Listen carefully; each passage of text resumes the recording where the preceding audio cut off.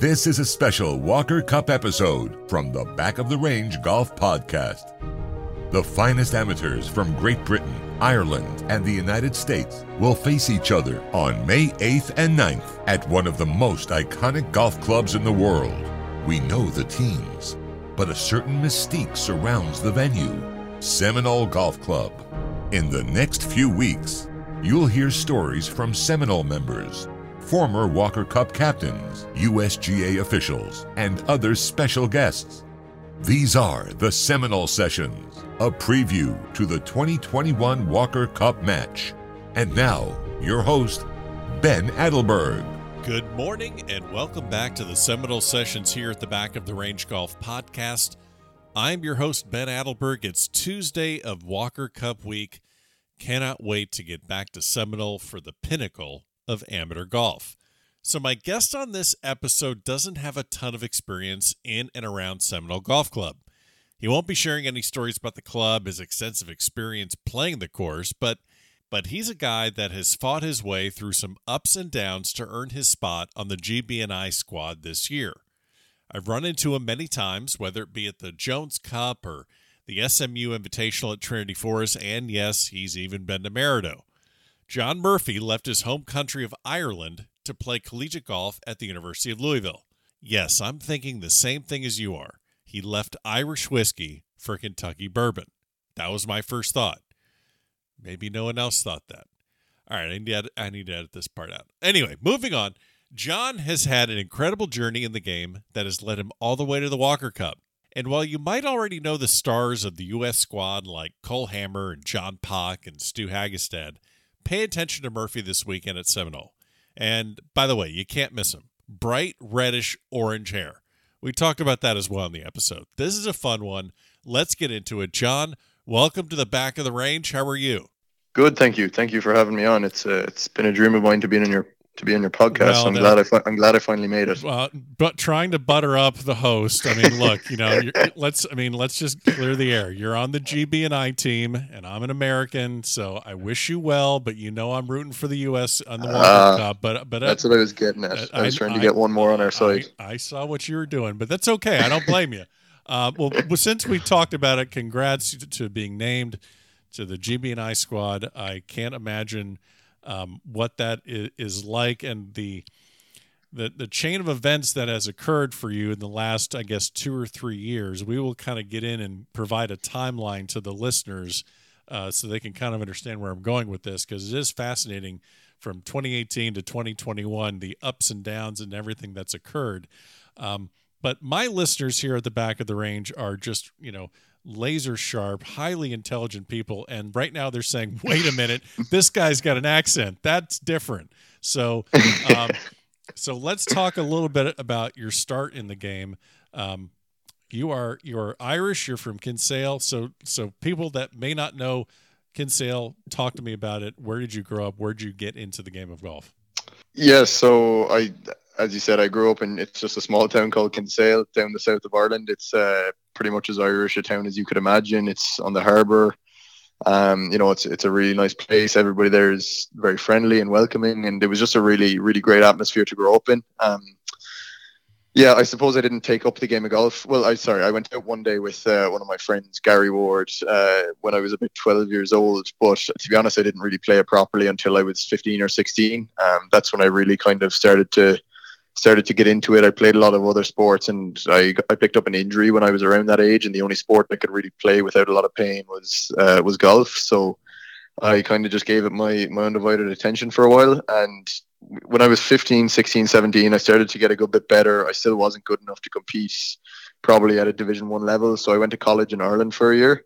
And during that year of college in Ireland, I thankfully, started to play well and won a couple of tournaments. And the assistant coach at Louisville at the time, Aaron O'Callaghan, offered me a spot basically on the team at that time. And because I loved Ireland so much and because I really enjoyed where I wasn't too sure if I wanted to come over and, have a new change of scenery and a new culture. And I was afraid I'd miss my family and miss home. But thankfully Aaron gave me that opportunity and I came over, and, I haven't really looked back since. It was definitely the best decision I've ever made. So, I'm very thankful that I got the opportunity. So it's, when I'm around collegiate players here and junior golfers here in the United States, the story that I hear most often is, and I've heard people getting into the game a little bit later, 13, 14, 15, but for the most part I hear, I started playing with, my dad, or I got, dropped off at the course when I was 7 years old, and it just golf, golf, golf.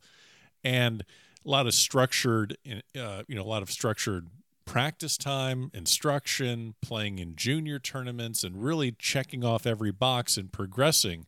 So it sounds to me that you really, did you have formal instruction? How did you actually progress and get better between 15 and, 17 and 18 to even get noticed by a school in Ireland?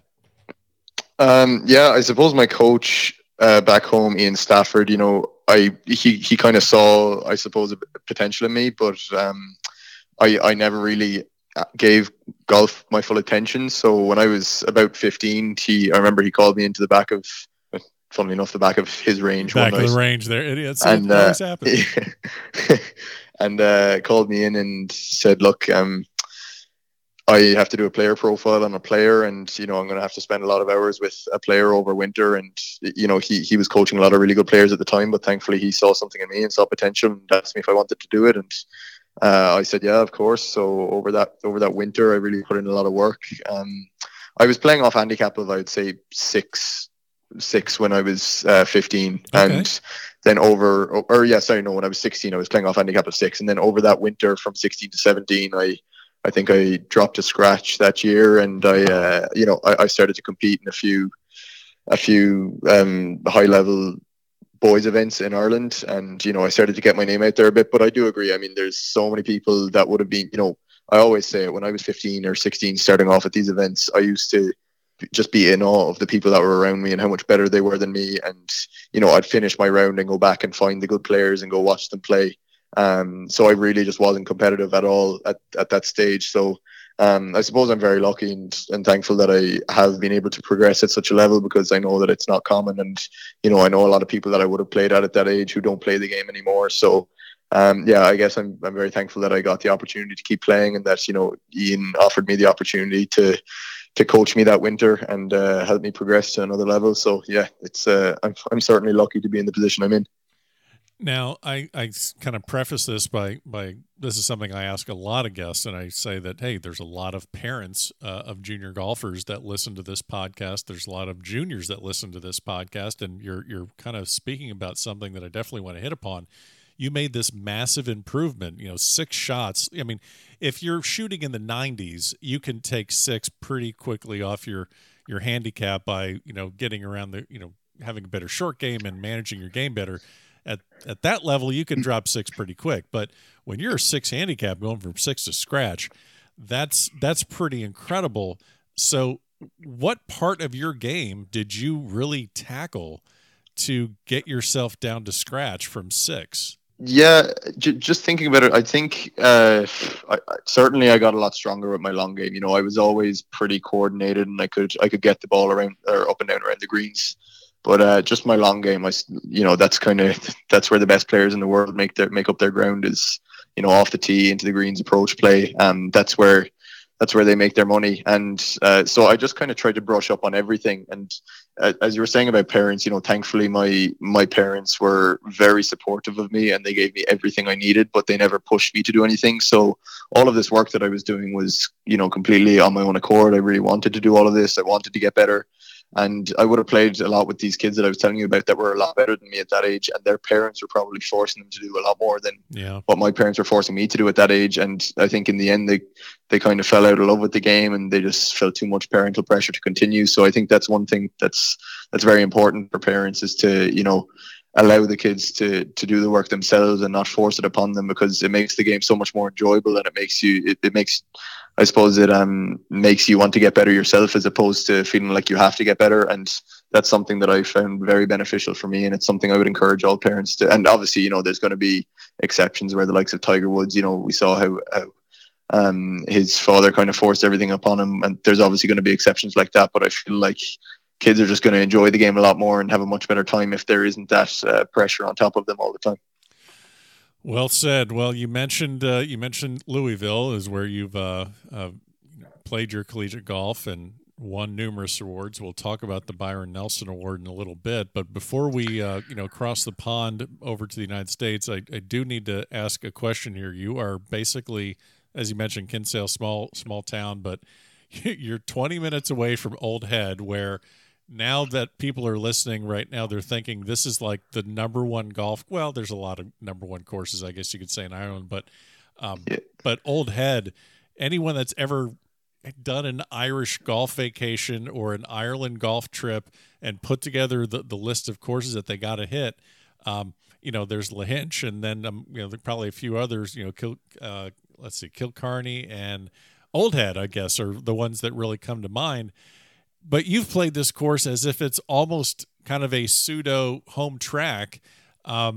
What other courses besides Old Head? I mean, if you're bringing me over for a week of golf, which we know it's going to happen, but we're playing a week of golf in Ireland. Where are we playing besides Old Head? What else do we need to do? Be my tour guide. Tralee is another one. You see, everybody talks about the likes of Portrush and Royal County Down, the ones that host the Irish Opens and Sure. the British Opens or whatever. But I think the Old Head, as you said, and Tralee, they don't host events, they don't host Irish Opens. They're very kind of hidden and underrated, and they're certainly the two I'd start off at. They're probably my two favorites, and then would probably have to take a trip up north to really see the rest of them, because I mean, Portrush is too good an opportunity to miss out on, in Royal County Down, and there's another hidden one up there, Ballyliffin. I'm not sure if you've heard of it. I have. That's another gem up there. So, but I mean, ideally, I'd like to have you over for a couple of weeks. We could get around the whole coast, because if you're going to play golf in Ireland, you'd want to play links golf and experience a lot of it. And there's a lot of good pints of Guinness around the country, so I'll have to show you all them as well. Oh, see, this is good. Now I'm starting to lean back over to the GB and I side for the while. You're doing a hell of a job. Now listen, I hit the ball really, really high and just have way too much spin on my wedges. That's really good for Ireland, isn't it? Spin on your wedges is pretty good. Yeah, the greens are firm. I don't know about hitting it high though. That's that could be a problem depending on where you are, but it's nothing we couldn't solve in a couple lessons. Okay, I appreciate that. So you make it over to Louisville. Now, I just before we started recording, we were talking about you go from a land known for its whiskey to a university in an area that's known for its bourbon. So what did you know about Louisville, other than the fact that this is in the United States, this is an incredible opportunity, but what did you know about Louisville, Kentucky? Honestly, nothing. My roommate, I didn't even come on a visit. The only thing I knew was pictures of my roommate now, and one of my best friends, Devin. He's Devin Morley. He's been here all 4 years with me, but he came a year earlier than I did. So he, showed me pictures, and he was telling me it was great, but I literally knew nothing. I knew that the facilities are pretty good. I knew it snowed over winter, all those kind of basic details, but nothing too. I certainly didn't know as much as I probably should have, and I kind of wish I was able to come on a visit. But in the end of the day, it probably wouldn't have changed anything. I would have said yes either way. So it was certainly a risk I was willing to take at the time. I figured to myself, worst case scenario is I really don't like it, and I can go back after a few months. But I'm very, very thankful that I decided to come over, because it's an incredible place. It's the university is filled with great people, and it's a perfect environment for me to get better in. So I'm very glad that I'm here. Now, I'm not sure I know your what is your degree in? I know you're in your fifth year senior now, but what is your degree? Is it marketing or business? Is it? Yeah, I got a degree in marketing, and now I'm doing a minor in sports administration this year. So I decided to try and ease the stress levels in terms of school this year. I was asking my academic advisor to put me in the easiest classes possible, and thankfully he did a good job of that. So I'd be lying if I said there was a lot of college work going on right now. Well, you have a lot of other things you're focusing on, but you go from an environment where really you're just kind of 3 or 4 years into the game, and then now you're playing at a Division I school where things are pretty regimented. I mean, you have, at the time you got grades that you got to make, and there's travel and there's daily competition. What was the biggest thing that you had to adjust to? Culturally, obviously it's a different country and different people you're meeting from all walks of life, but what was maybe one of the unique things about actually where it took your game, as far as, okay, maybe I wasn't approaching the game in the right way, but now that I'm here in this, I've coaching, I've teammates.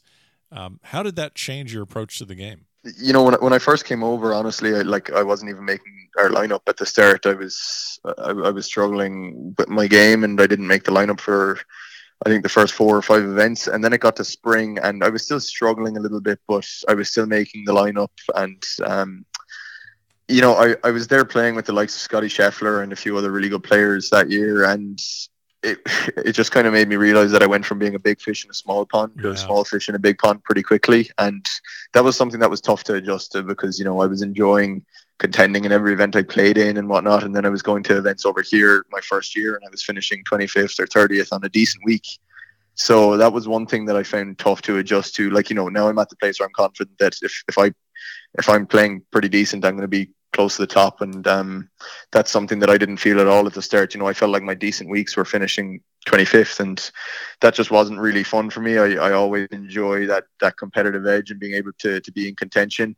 But then I suppose the main difference when I noticed it was when I went back to Great Britain for a summer of golf in 2018. I was the 14th reserve for the British Amateur at the time, and the St Andrews Links Trophy was on the week before. And I actually signed up for the St Andrews Links Trophy with a couple of hours to go, just thinking I'm probably not going to get in, but I'll give it a go. And as it turned out, the Golfing Union of Ireland had an exemption into that event, and they gave that exemption to me, and I went over. I think I was ranked 1,000, and the cutoff in the world for that event was 400, and I actually ended up going over and winning it. So that was kind of that was kind of a big breakthrough for me at the end of my first year of college. That's when I kind of realized, okay, this is working. My game is elevating, because certainly this time last year, this wouldn't have been an event that I was able to contend at. So that's kind of when I realized that it really was clicking. And then the next week I got into the British Amateur as the 14th reserve, and I got to the quarterfinals. I think I had a few nice scalps along the way. So yeah, that's kind of those couple of weeks gave me a lot of confidence, and kind of made me realize that my game had elevated a lot since I went over. So now we're going to kind of start talking about that timeline that I referenced a little bit in the beginning. So I'm glad you led me right into the summer of 2018. As you said, you win the St. Andrews Links Trophy, which I know is a phenomenal tournament where you're playing the new course and you're playing the old course. Now I've played both of those. Which course do you like better? I mean, it's hard to go against the old course, just the whole aura of it, and standing on the first tee, and I just have such great memories from it. Going down, I played a playoff in the St Andrews Links Trophy that time, and that just, it brings back great memories. So I'm gonna have to go for the old course. But the new is pretty darn good, isn't it? It is, yeah. The new and the Jubilee are two courses there right next to the old that are very, very kind of underrated, and the two of them have great layouts. So yeah, I'm looking forward to getting back to play them at some point. I've played the Jubilee, I think, once or twice, and it is without a doubt probably the hardest one, I think, there. Yeah. Absolutely. That course is just a pain in the ass. I don't need to play that one again. But I'll tell them to cut the rough for you the next time you're there. It's not just that; it's like you hit it in places, and like there's nothing you can do. I don't know. I felt like I was just like, all right, now where do you hit it? I get you. Wasn't a big fan of that place. You have this great summer 2018, and I'm guessing that's right about the time that it kind of puts you on, at least on some sort of a watch list of making the Walker Cup team in 19 at Hoylake. So I could be wrong, but you walk me through or explain to me, were you reasonably close to making the team in 19? Yeah. So the summer of 2018, every other year, it's that there's a biennial tournament, and it's called the St Andrews Trophy, which is Great Britain and Ireland against the rest of Europe. Right. So that's basically the Walker Cup of the even years, we'll say. And I made that team in 2018, and then most of those guys turned professional going into 2019. So I mean, there was 9 of us on the team. Most of them turned professional. So there was only 2 or 3 of us left amateurs. And I was kind of thinking to myself going into 2019. I mean, if this team was picked right now, I'd be on this team. I mean, there's probably no two ways about it. So then, I remember just the start of 2019, it started off okay. I was playing a few college events, finishing 10th, 15th, 20th, all that. There was we hosted a regional. I finished 10th in a really good field. And then I think a big mistake that I made was I played the Brabazon Trophy, which is the English Amateur. I think maybe 2 days after or 3 days after we finished our our national championship at the Blessings. Right. So I just rushed from the Blessings back to Louisville, packed up all my stuff, went straight from there to Dublin Airport, went straight from Dublin Airport to Leeds, where the Brabazon was on. Had no time to practice or see my coach or debrief after the national championship. So I think that's a big mistake that I made, and I was just so eager to play everything. And I think another problem that I had was I was so focused on the Walker Cup, and I was thinking, okay, if I can finish here in this event and here in this event, right. I can make this team. But in the end of the day, good golf takes care of everything. So I'm very glad that I was able to kind of learn from that lesson. And so at the end of that year, when things weren't going my way, I kind of had a debrief with my coach, and we worked a lot on mindfulness and just being present and not thinking about too many things at once, and just staying in the moment. And that's something that, it's very cliche, but it's something that I've carried into my game, and I think it's certainly done me a lot of good. So since you got the right call about the Walker Cup in 2021, I have to ask, what was the call that you received that told you weren't on the team in 19? Was that pretty much the most brutal call you've ever gotten? No, to be honest, I didn't even get a call. Okay. I didn't expect to get a call either. I just said, I wasn't even, I would say I wasn't even close to getting on the team in 2019 in the end, because I went to St. Andrews, missed the cut, went to British Amateur, missed the cut, went to the European Amateur, missed the cut. And I mean, after that, there was literally no chance I was making the team. So I just kind of, that summer was certainly really tough. I realized after the European Amateur, that was my last chance to maybe make my way back onto the team. And I remember then I even went back to an event in Ireland, and I was like, all right, I'm just going to play in a weaker field here. It's a match play tournament. It's called the North of Ireland. I'm just going to play in it and, try be in contention again and get back to where I feel I can gain some confidence. And, the top 64 make it to match play just out of, regular Irish amateurs, and I missed the cut. And I just remember after that, it was a year on from when things were going so well for me. And I just remember sitting in the car with my parents after and just being so frustrated. And, my parents obviously feeling sorry for me. They weren't putting any pressure on me or anything, but I just remember being so frustrated and, saying to my mom, I don't know if I can continue to do this. Things were just going so badly that summer that I just really wasn't enjoying it. But then, a couple of days went on, and my parents were obviously very helpful, and I went and had a chat with my coach. And after a couple of days, I kind of just realized, look, I'm being a baby here. Like, there's two ways I could look at this. I could either, try and learn from this and try and, work my way out of this, or I could sit back and feel sorry for myself. Because in the end of the day, like, nobody cares. Nobody cares except for your parents and those closest to you. Nobody cares if you're missing cuts, and nobody cares if you're feeling sorry for yourself. Nobody else is gonna feel sorry for you. So right. Might as well just try and work your way out of it, and try to take any positive you can and go from there. So that's what I did. I just went back to the drawing board and worked my way out of a few bad habits that I had. And the end of that summer was actually, it's certainly not my biggest win, but I think it was one of my most important, because it was called the Mullingar Scratch Trophy, and it was won by Paul McGinley, Padraig Harrington, Rory McIlroy, Shane Lowry. They've all got their names on that, and it's a really big tournament in Ireland. And I went to that at the end of the summer, and it was right after I had that debrief with my coach about staying present. And I just remember the full week I was just fully engaged and fully in the moment, and just cleared my mind of everything. And I ended up winning it by a shot, which was at the time for me, that was fairly monumental, and really got things changed, and got me ready to come back to college and feel like I was ready to compete again, and felt like I was in the right frame of mind to be able to carry my game into a college season. Well, your turnaround, and we've talked about these massive improvements in your game, going from a 6 handicap to scratch when you're, still in Ireland. And, you mentioned your freshman year at Louisville you had a scoring average of about 74, and, you're the owner of the lowest season scoring average in Louisville history at about 69 and change. So there's another 5-shot swing in a manner of 3 or 4 years. So you go through, like you said, you have a great summer in 18, not great summer in 19, and now we get to 2020. And, well, first of all, I'm thinking that after 2019, you're thinking probably, okay, I'm not going to be able to play in a Walker Cup team, because I'm guessing you're probably considering a career playing professionally. So you're thinking, okay, I missed out on that. I'm going to play my senior year at Louisville, and then off I go. and now the season shuts down. So you're in 2020, and I guess this is a question that I would ask any GB&I hopeful in 2020. But if you're not in the States going to school, you're in, you're in the UK, and I know in the wintertime you're going to, South Africa, Portugal to play amateur tournaments. But in 2020 with lockdown, I know you returned to Ireland and you're basically doing, not homeschooling, but you're doing, virtual learning, I guess, through University of Louisville. How do you even contemplate your golf career in 2020 when you're not in the United States, you're not playing college golf? How do you keep your head screwed on straight when there's no certainty anywhere? Yeah, I mean, it was a strange time, but you know what?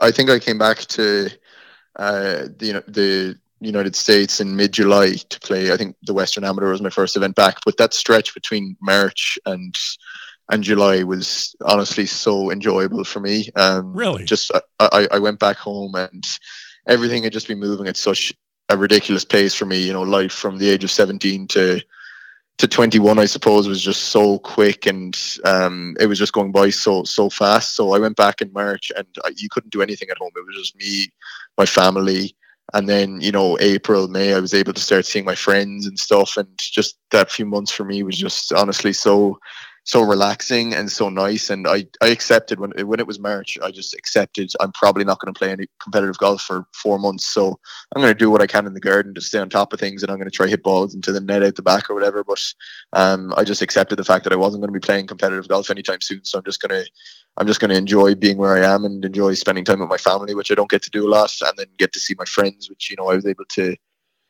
I was in a daily routine of when the courses opened back up and there was still no competitive golf, but I was in a daily routine of I'd go out in the morning, practice, pretty much from maybe 10 till 4, we'll say, and then in the evening I'd call to my friend's house, and then I'd go back to my parents for the evening. And it was a really enjoyable and comfortable routine, which I haven't really had the opportunity to do the last few years. So that few months was certainly very enjoyable for me, and kind of just made me kind of slow down life and appreciate things a little bit more. And I was very glad I did get the opportunity to do that.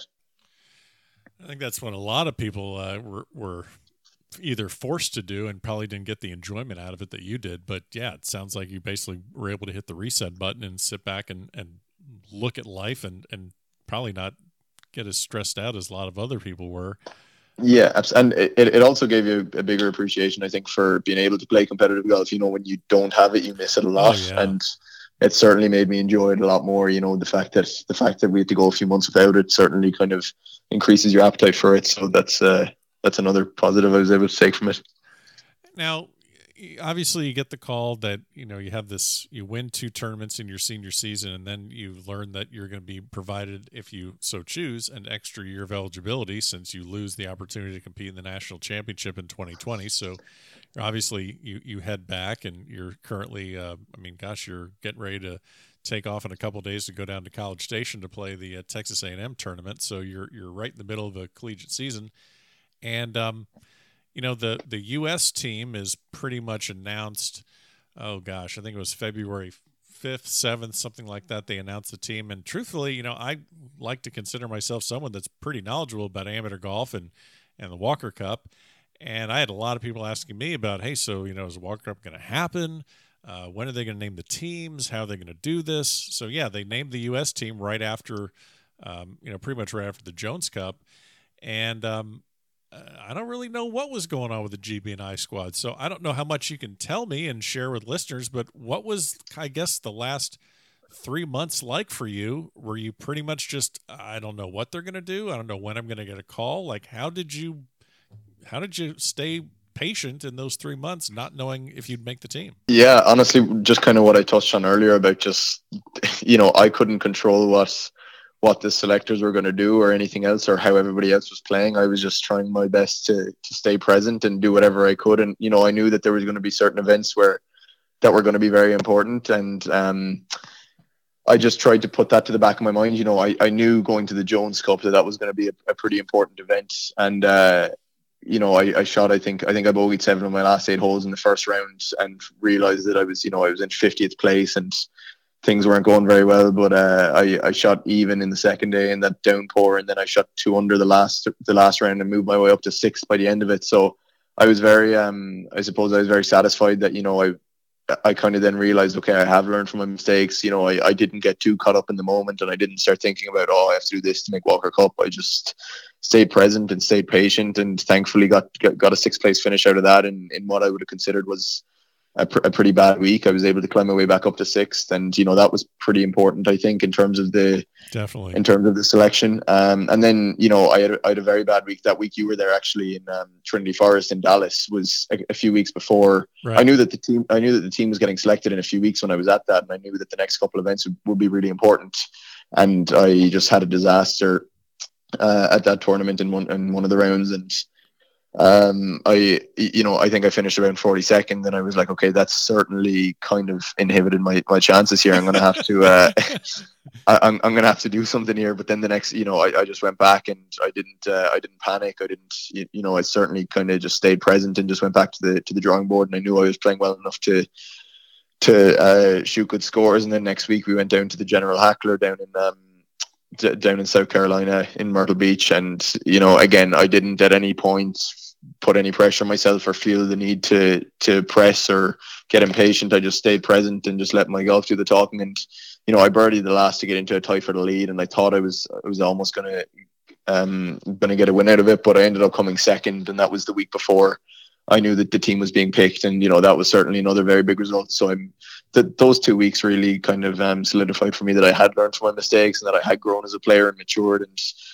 they were certainly very satisfying weeks for me to be able to bounce back and show that I deserved a spot in the team. So I'm glad I was able to do that.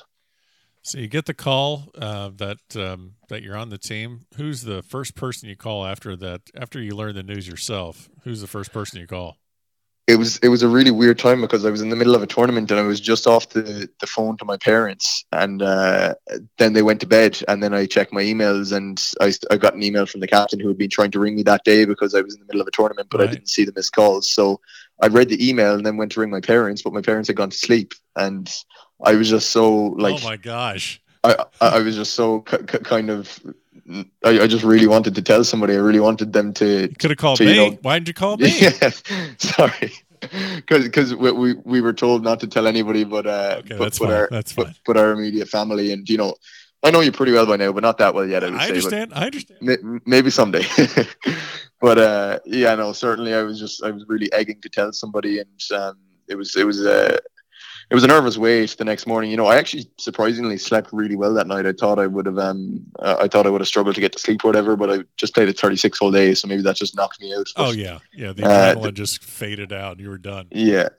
And then the next day, I called my parents in the morning. I was obviously excited to tell them, and thankfully, a lot of people back home in Kinsale have shown abundant support for me since that. I've got an outpouring of texts and calls from people back home, so I'm very glad that I was able to make people happy back home, because certainly it's a tough time there right now and they're still in lockdown, and I was glad to be able to bring some good news. Are your parents going to be able to come over for the Walker Cup or no? No, unfortunately not. There's no way into the USA right now with COVID obviously and whatnot. It's tough to get a visa to even get in here. So unfortunately they're not going to be able to make it. But I know they've gone to everything they possibly could have over the years, and I know it's gonna kill them. It's gonna be difficult for me not to have them here. But certainly there'll be plenty of events down the road that I'm hoping they'll get to go to and witness. So. But yeah, certainly there's no sugarcoating it. It would be nice to have them here. Oh, yeah. That's all right. We'll get over it. Yeah, that's what we got television for. So I'm sure they'll be watching. Absolutely, they'll be watching. So I'm sure everyone listening understands that the Walker Cup this year, Walker Cup is going to be at Seminole Golf Club, and I know you have stopped by and played a couple rounds, and. I truly don't know if this golf course really benefits anyone on the U.S. side or the GB&I side. It's kind of on an island by itself with just a lot of mystique, and it just has it's such a challenging course. What are your immediate thoughts of Seminole and how it fits your game? Yeah, I mean, as you said, I'm not sure it's really suited for anybody's game. It's just such a unique golf course, and I don't think seeing it on TV or anything will do it justice. I mean, you kind of have to be there and experience it to really see what it's about and to get a grasp for how amazing it is. But yeah, it's it'll all depend on, I suppose, the wind. That'll have a big impact on how the course plays. I played there 3 times, and every time I played a completely different wind. One time I hit driver to 16, the par 4. I was able to drive the green one day, and then the very next day, or sorry, no, 2 days later, I played it and I hit driver 5-iron to the same hole. Uh-huh. So I mean, it's just a completely different golf course depending on the wind. So I think that'll have a lot to do with it, and obviously around the greens is going to be very challenging and tricky. And I mean, if anything, that probably will realistically play into the hands of the Americans. So we'll see how that goes. But I mean, I think there's 6 of us here that are playing college golf in America that have gotten the feel for that style of golf now. So yeah, I mean, certainly there's no denying that we will be underdogs going into the match, but I'm certainly looking forward to the challenge of that. And individually, I wouldn't be afraid to stand up against anybody on the team on the first tee. So I'm looking forward to being the underdog and to trying to turn a few heads down there. I'm sure that you'll have no doubt. And you just mentioned turning heads. Now, I think I know the answer to this, but true or false, did you decide on Louisville because it matched your red hair, or is that just a rumor I'm hearing? No, that was actually a drawback for me. It clashes. I don't know if you noticed the uniform, but it's a little bit darker red, and yours got a little bit of the orange tinge to it. And I've always worn blue, and I did know that Kentucky was blue, and I couldn't do that. There's too much of a rivalry there. Yeah, so we might need to edit that out. I don't think I can let you go on record by talking about Kentucky. You can't do that. But and the thing with this Walker Cup, both teams get just outfitted with everything. I mean, first of all, you got to get fitted for your jacket for the opening ceremony, but you guys get trousers and pullovers and vests and shirts and hats and visors, but you can't wear any hats and visors because hey, you're a marketing major. You understand that you can't cover up the hair. I mean, you can't do that. I know. I was thinking the same thing, but I mean, I've gotten used to it by now. You got to brand yourself, man. I mean, you're going to be entering the pro ranks. You got to think smart, okay? Maybe the visor. Now that you say it, I haven't thought of that one yet. I haven't thought of exposing the hair up top, but let's see. I might have to look into that. I think you need to kind of test that out, and now's the time to do it, because if you need something different, you need to get on the horn and tell them, like, hey, look, this is. By the way, I'm John Murphy. But yeah, like let them know who you are, and then say this isn't going to work for me. So yeah, maybe I might have to give that a go. So one of my insiders, former guest on the podcast, goes by the name of Serge Hogue, and he is a caddy at Seminole, and I'll just mainly he's wearing one of my face masks, and he's like in the airport, and he'll send me a picture of it. So I get all sorts of weird pictures, but I'm getting this picture from Serge, and it's him, no surprise, wearing one of my masks, and it's you. And I'm like, oh dear God, Serge has kidnapped John Murphy. Did he take him to a racetrack? Are they at a casino? What happened? Because, I barely trust Serge on his own. So did he loop for you at Seminole, or did you just meet him? Like, talk to me about this. No, so he didn't even caddy for me. What happened was one of the caddies that day, he came out and caddied for me, this one of the caddies down there, and he said, look, there's an Irish bar right across from where you're staying, and it was St. Patrick's Day, and it was my first day playing Seminole, and the caddies, he said him and a couple of other caddies were going to go for a few drinks at an Irish bar across the road. There you go. And I was prepared to just sit in my hotel room for the remainder of the night, but you're of age. You're over 21 years old. Yeah, exactly. Yeah. But no, I just went over and just met them. They were just sitting down at a table outside, and there was 3 or 4 of them talking, and I just sat down and had a drink or two with them, and I actually saw the what's it called over here? The face covering. I guess it's called like a neck gaiter is kind of what they call it. Okay, a gaiter, that's what they call it. Yeah, I saw it on him, and I said, wait, no, there's no way. Where'd you get one of those? How come you got one and I didn't? And we just got talking about it, and then I think he sent you a photo of me afterwards, and I think you put 2 and 2 together. And I was like, oh my gosh. Yeah, yeah, no, those guys are fun though. Those guys are good to be around. So all the caddies in there seem awesome. Yeah, they're going to be rolling around there during the Walker Cup, and it's going to Yeah, completely add to the flavor. So, one of the, I guess this is one of probably the highlights of your collegiate career, is winning the Byron Nelson Award, which is a combination of your performance on the golf course and your performance in the classroom, and you get this award. And it's going to provide you with a sponsor's exemption to the Byron Nelson, which I believe is just a week or two after the Walker Cup. yeah. I've actually decided. So they gave me the option to play it as a professional if I wanted to in 2022. Okay. So I'm actually going to take up that invitation in 2022 instead, because with everything going on in May, with the class at regionals and Right. obviously with the Walker Cup, it just would have been a lot, and I've learned from my mistake of poor scheduling. So it's certainly something that would probably benefit me more to play it as a professional and have that guaranteed start on the PGA Tour. Well, that definitely makes sense, because I was curious how that was going to work out, because May is going to be crazy. You have Walker Cup, you have regionals, national championship. I don't think you need to throw in a PGA Tour event into that mix either. No. I mean, it'd be nice, but I mean, the fact that I could get it the year after instead, I decided why not. Exactly. No, that makes perfect sense. All right, so tell me a little bit about, before I let you go, tell me a little bit about your, tell me about the GB&I squad. I know that, two of the sessions are going to be singles, so you're got to be on your own, as you said.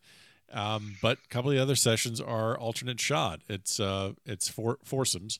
So, who do you know on your team very well? I know there's a lot of guys that play here in the States, but tell me a little bit, tell the listeners a little bit about the GB&I squad, and maybe who you're looking forward to, playing some golf with. Not to say that you're going to be definitely paired up together, but give me a few names that you're looking forward to seeing there at Seminole. So a funny one is that I think the first ever event I played back home in Ireland, it was certainly one of the first, if not the first, was a very small event called Munster Under 15s. And I stood up on the first tee in a course called Macroom down in West Cork, and it was myself, a guy that was at my home club, and Mark Power, who was a young 13-year-old kid, turning heads at the time.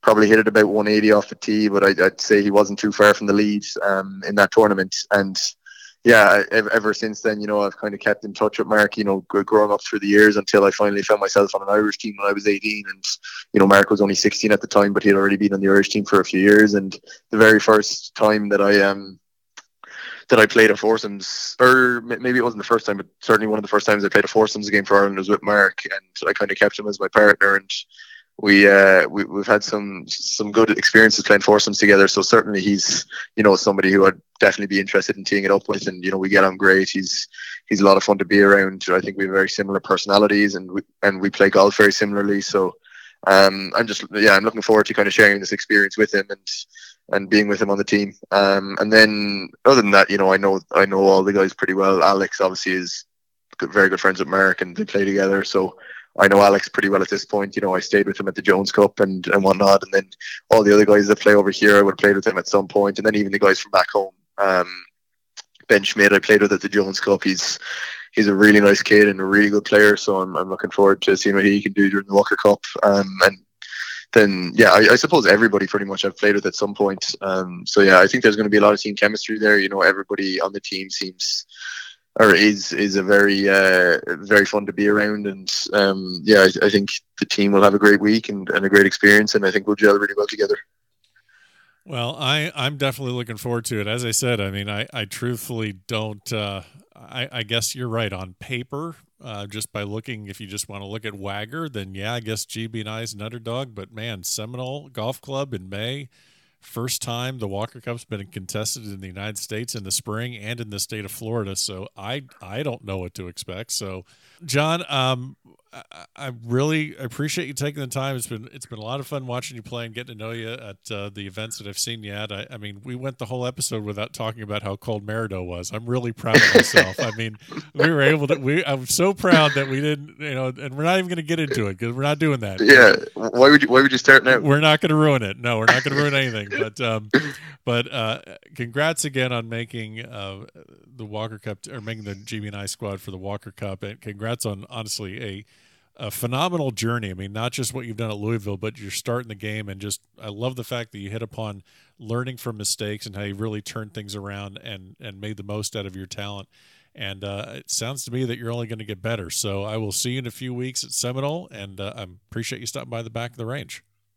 Thank you very much, Ben. I've sent you a GB&I top in the post, so looking forward to seeing you later in Seminole. You got it, man. And there you have it. Special thanks to John Murphy for joining me on this episode here at the back of the range. Don't forget, follow along on Facebook, Twitter, and Instagram, especially leading into the matches at Seminole. You can catch up on all the previous episodes by going to our website, thebackoftherange.com. We'll see you next time for another episode here at the back of the range.